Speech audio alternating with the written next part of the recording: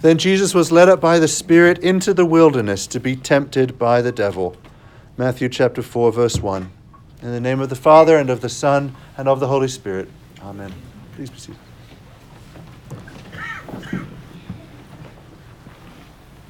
A lot of Sundays in the Anglican Church have nicknames, and this Sunday could certainly be nicknamed Temptation Sunday. We had the temptation in the Garden of Eden, the sort of summary of that in Romans 5, and then the temptation of Christ in Matthew chapter 4. I wish to preach on three things: the ordinary course of temptation, Christ's overcoming of temptation, and then lastly, to sort of step back from the whole thing and ask the question, why does God allow temptation at all? Temptation follows a fairly predictable course, and we see this when we hold up the account of Adam and Eve being tempted in the garden with Satan tempting Christ in the wilderness. It follows basically three steps. The first is that the enemy presents something alluring, right? Something that looks kind of good. For Adam and Eve, it was a fruit that, according to Genesis, looked good for food and was a delight to the eyes. The prospect of a loaf of bread to Jesus when he hadn't eaten for 40 days would certainly have been alluring. The chief way that the enemy begins temptation is something that sort of sounds good to one of our senses, right? One of our senses, something that's like, ooh, well, yeah. The second thing is then the enemy sows distrust in God and in his word. By suggesting to the mind, most commonly a half-truth, if not an outright lie, or a doubt, or most sneaky of all, maybe a truth misapplied. That's what he does to Eve. He whispers the seed of doubt. Did God actually say? If you ever hear that voice in conscience, know the source of that voice. It's the enemy. Right? When you know that you know better, when you know what God has put forward as what is right and what is wrong, and you hear that thing, well, but did he actually say that? The word actually there is a dead giveaway that it's the enemy's temptation. When Eve listened to that and sort of, rather than fleeing or rebuking, sort of entertained the idea, the enemy just then went on to straight slander God by contradicting him. God had said, if you eat this, you will surely die. And Satan says, you will not surely die. Right? Just hesitation moves to bold contradiction. To Jesus, Satan questions his identity and his power. If you are the Son of God, if you are the Son of God. And then, this was really sneaky, the devil took verses from Psalm 91. If you pray Psalm 91, it's part of the Compline prayers, right? He will not let your foot touch a stone. He'll give his angels charge commanding you. And he takes a Bible verse and tries to trip Jesus up with it. Right? A truth. Psalm 91 is God's truth. But misapplied in the wrong setting, it becomes a snare. The final step of temptation then is the enemy offering some supposed benefits. Right? So something looks alluring. Despite what God has written in your hearts by his Holy Spirit, there's doubt cast on God and his word. And then there's sort of a false promise, a false sell. Satan says to Eve, you will be like God, knowing good and evil. See what a twisted thing that is. It is the case that by eating the fruit, they received the knowledge of good and evil. It was the tree of the knowledge of good and evil. But did they become like God? Right? The very opposite, right? They fell into death when God himself is life. So Satan mixing lies and truth, but to make a false sell. Same thing with Christ. Satan says, I will give you all the kingdoms of the world and their glory. The half-truth there is that the kingdoms of this world actually do belong to the prince of this world, right? In a way, so any part of the world that isn't worshiping Jesus Christ is worshiping the enemy. So Satan actually was pointing to something that was partially his, but would Christ have inherited it if he worshipped Satan? No. The irony, of course, is that Christ has actually inherited all the kingdoms of this world, but he did it not by worshipping Satan, but by obeying his Father. Right? That's why he got the name better than every other name. So it's something alluring, distrust in his word, and then sort of a false sell to try and seal the deal. A false benefit that the devil cannot deliver. To the great misery of all humankind. I mean, think of the dead outnumber the living right now about 100 to 1. So there's 7 billion on the earth right now. There's about 700 billion humans who've lived since God made man. Every one of us, because of the sin of Adam and Eve giving into temptation, has been brought into a world full of death and been doomed to our own deaths because of that sin. But to the great joy of all humankind, when the Son of God, who had existed eternally, took on our flesh and our nature, he resisted the enemy's tricks. He conquered temptation and remained in perfect obedience to his God and our Father. He initiated a ministry of life and not death. And this is sort of the marvelous sort of compare and contrast that we heard wonderfully read from Romans chapter 5, right? Through a man, Adam, came death. And through a man came life, right? It's this sort of, it's the first man failed us entirely. We all have suffered because of his disobedience. But now because of this man, Jesus Christ's obedience, we now have the chance for life. Life with God, life immortal. Let me read the words because a summary is not as good as the straight words. This is Romans 5:18. Therefore, as one trespass, whose? Adam's, yeah. Led to condemnation for all men. So one act of righteousness, Jesus's, leads to justification and life for all men. Jesus conquered temptation, which means that temptation is now conquerable by the power of Christ. Think about this for a second. Prior to Jesus' showdown with Satan in the desert, the devil had been the victor in every single contest with man. Right? Everyone had fallen into temptation. We know that from God's word. All had sinned and fallen short of the glory of God. And the way you sin is by giving into temptation. Right? So the enemy had thrown snares out before every human being from Adam, between Adam and Jesus, and every single one of them had lost. So think of the greatest heroes that the world celebrates, right? I mean, I'm a big fan of Plato, but he fell into temptation. Hey, you recognize Plato? Nice. Good on you, Charles. You're teaching him well. You're teaching him well. Oh, you're thinking Pluto. You're right. That's true. It used to, it used to be a planet. Did you say Play-Doh? I said Plato. That's all right. That's all right. Where was I? Plato. Oh yeah. Not Plato or the Buddha or even Abraham and the great heroes of the Old Covenant. None of them could resist the enemy's devices. Not one of them. When the enemy pulled out all the stops, man fell every time.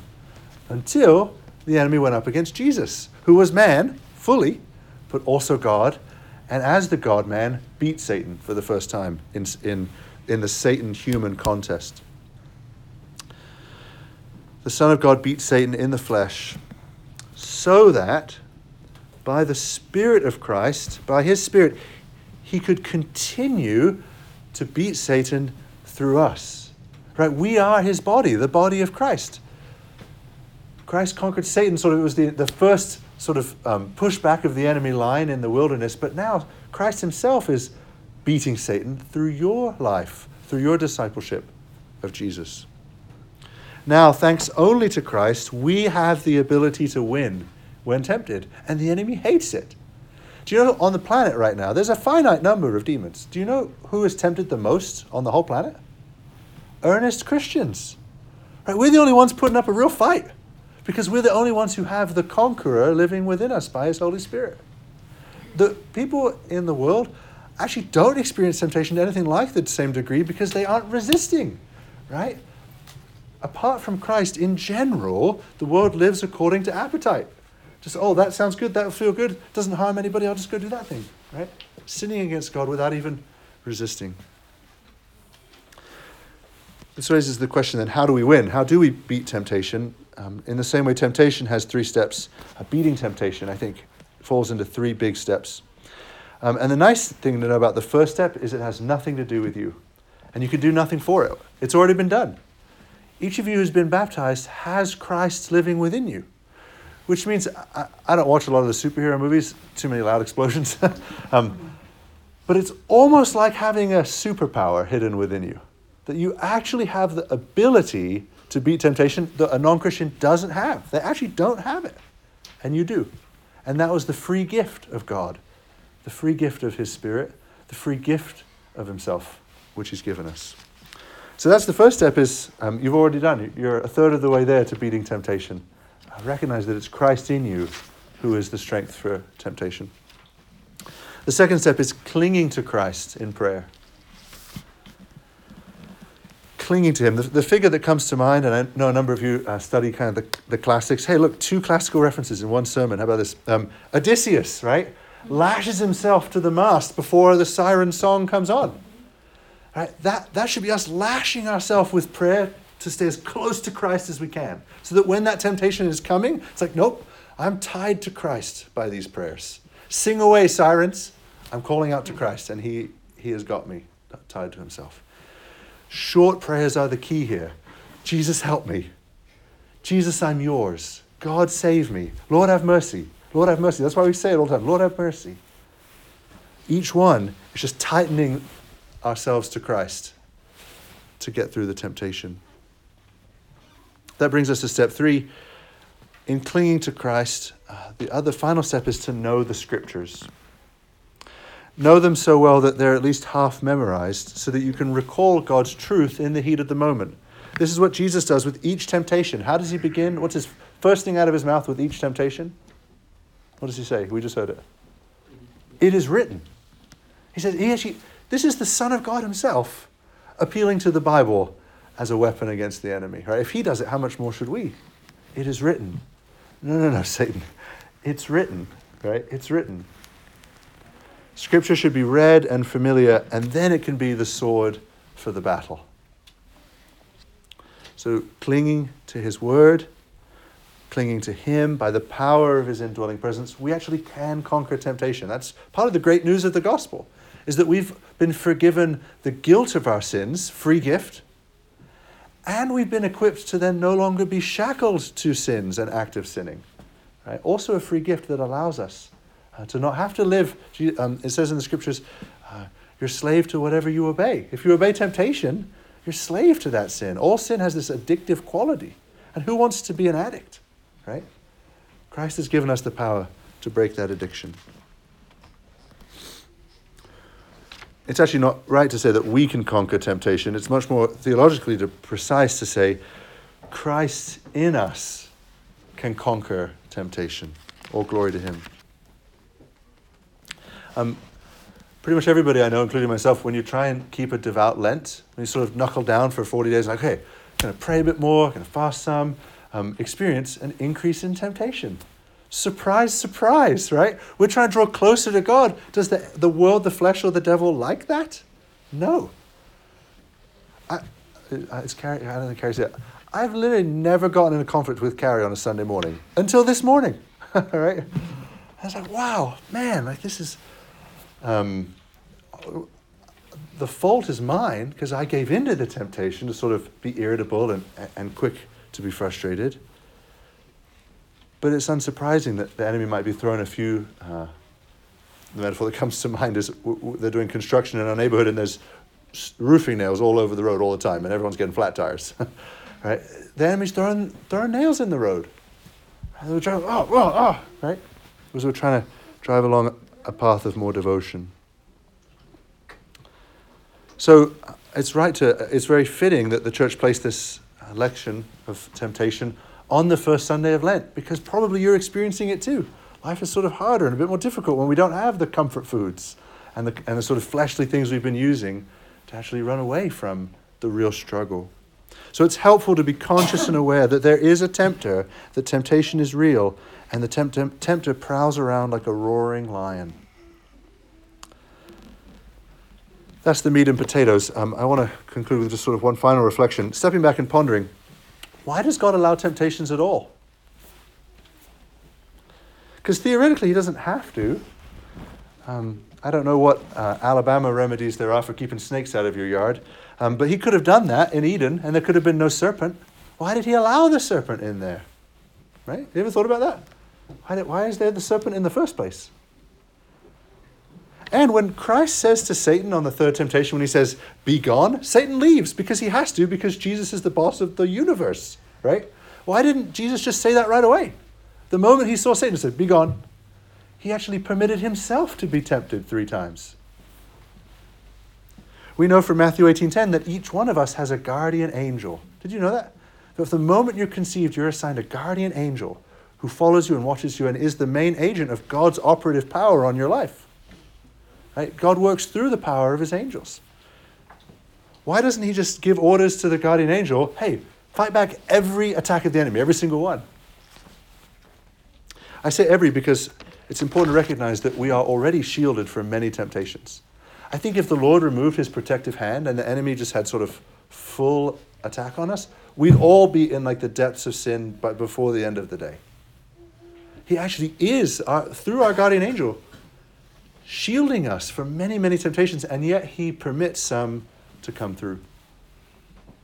I actually think that's part of why one of the great temptations, one of the great illusions of this life is thinking that we're good people. It's because the Lord's hedged us in with his protective hands through his angels, and so we're not even being tempted that much, really, and we're kind of doing some good things. And we're like, oh, look at me. And it's like, no, this is just the Lord's mercy that more hasn't been put in your way. But still, why does he permit any? I think the answer is that it's so that we have the chance to become more like his son. Right? Jesus, with his full will, was perfectly submissive and obedient to the Father. If Adam and Eve had rejected the fruit, they would have then become with their wills like the one in whose image they were made. Right? They would have been fulfilling their function, actually, to be more like God. So when we are faced with a temptation and we actually cling tighter to God and the battle is won, you've drawn closer to God. Your relationship has gotten thicker. Why are soldiers who saw combat together brothers forever? Because they fought together, right? It's the same thing in the spiritual life. When we're united to God in temptation, there's a nearness there and an intimacy. We also become more united to his perfect will and by his grace become more like him. So I'm actually not a glass half full kind of guy. I'm a glass half empty guy. But to take a glass half full view of temptation is to see that it's actually every temptation, every single one, every little thing or big thing is a chance to be more fully sanctified. It's actually an opportunity. The enemy's hoping that it would be the opportunity for falling. It's actually an opportunity for drawing even closer to God, being more shaped into the image of his son. And I think that's why God permits it. It's a bit speculative, trying to put the scriptures together here. But I think that's why God permits it, so that we can actually grow in the Christian life, so that we can be more nearly united to our Savior, who himself was tested and overcame. Amen.